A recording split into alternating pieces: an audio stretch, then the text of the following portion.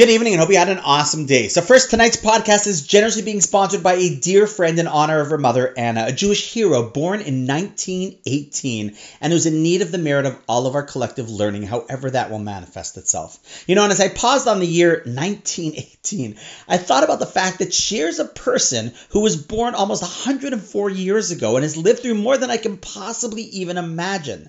We're currently in a time where we're experiencing this pandemic, and you and I feel like it's been the most difficult 2 years of our lives.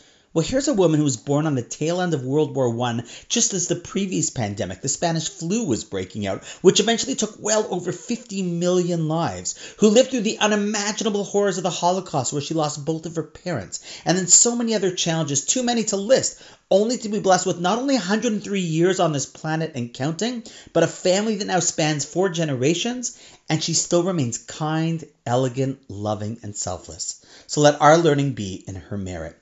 On with the podcast.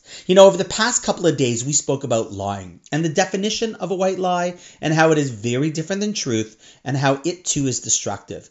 In light of that, I thought it would be appropriate to explore a few more interesting ideas related to that. Firstly, as we've said before, Hebrew isn't just a language that helps to express ideas. It's the language through which God created the world, and thus the words themselves manifest the idea. And so too it is with truth and falsehood.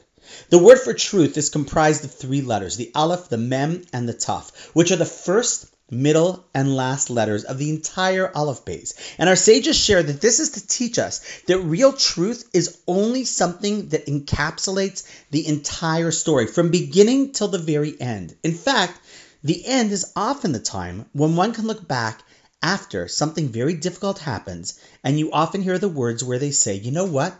In truth, it really was for the best. Because at the time we were going through it, we were judging it based on the beginning and the middle, but the end of the story has not yet been completed. And thus our perception in the middle of the ordeal was that it might have seemed wrong or unfair. But at the end, we can often look back and see how it all made sense, was all truth. And if not in this world, then after it's all over.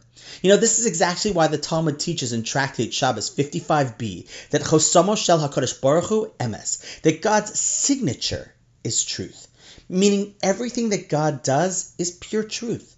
We just have to see it from that total perspective, beginning to end. If you look at a big picture from down here, it often just doesn't seem right. It's a mess. But if you take a step back and look at it from 64,000 feet, you can see how it all makes sense. Well, you know what? Now forget about 64,000 feet. If you look at it from God's infinite perspective, which we'll only fully see after 120, we'd realize all along that although at times it was hard or difficult, it was never false or unfair. It was always truthful and honest in the big picture.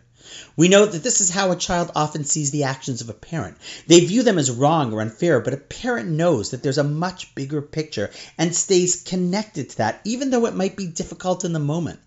On the flip side, just to end off, our sages tell us we see falsehood in its Hebrew word as well, because the word sheker, which is just a small snippet of the Aleph base, just the last few letters, ignoring everything that might have been part of the picture in the beginning and middle. It's just a small snapshot at the end, which is often how people present falsehood. For example, they'd say, what? All I said was, ... while not giving the context or what was said before or the intent or the history behind it. And even further, our sages say it isn't the last 3 letters, almost the last 3 letters, because the last letter is Taf, which is part of Emes and truth. And by not including it in the word sheker, it is God's way of saying there is absolutely nothing connected to truth and falsehood. No such thing as half-truths. It's either 100% true or 100% false. Come on. It's pretty amazing to see how Judaism decodes everything as part of our consistent philosophy.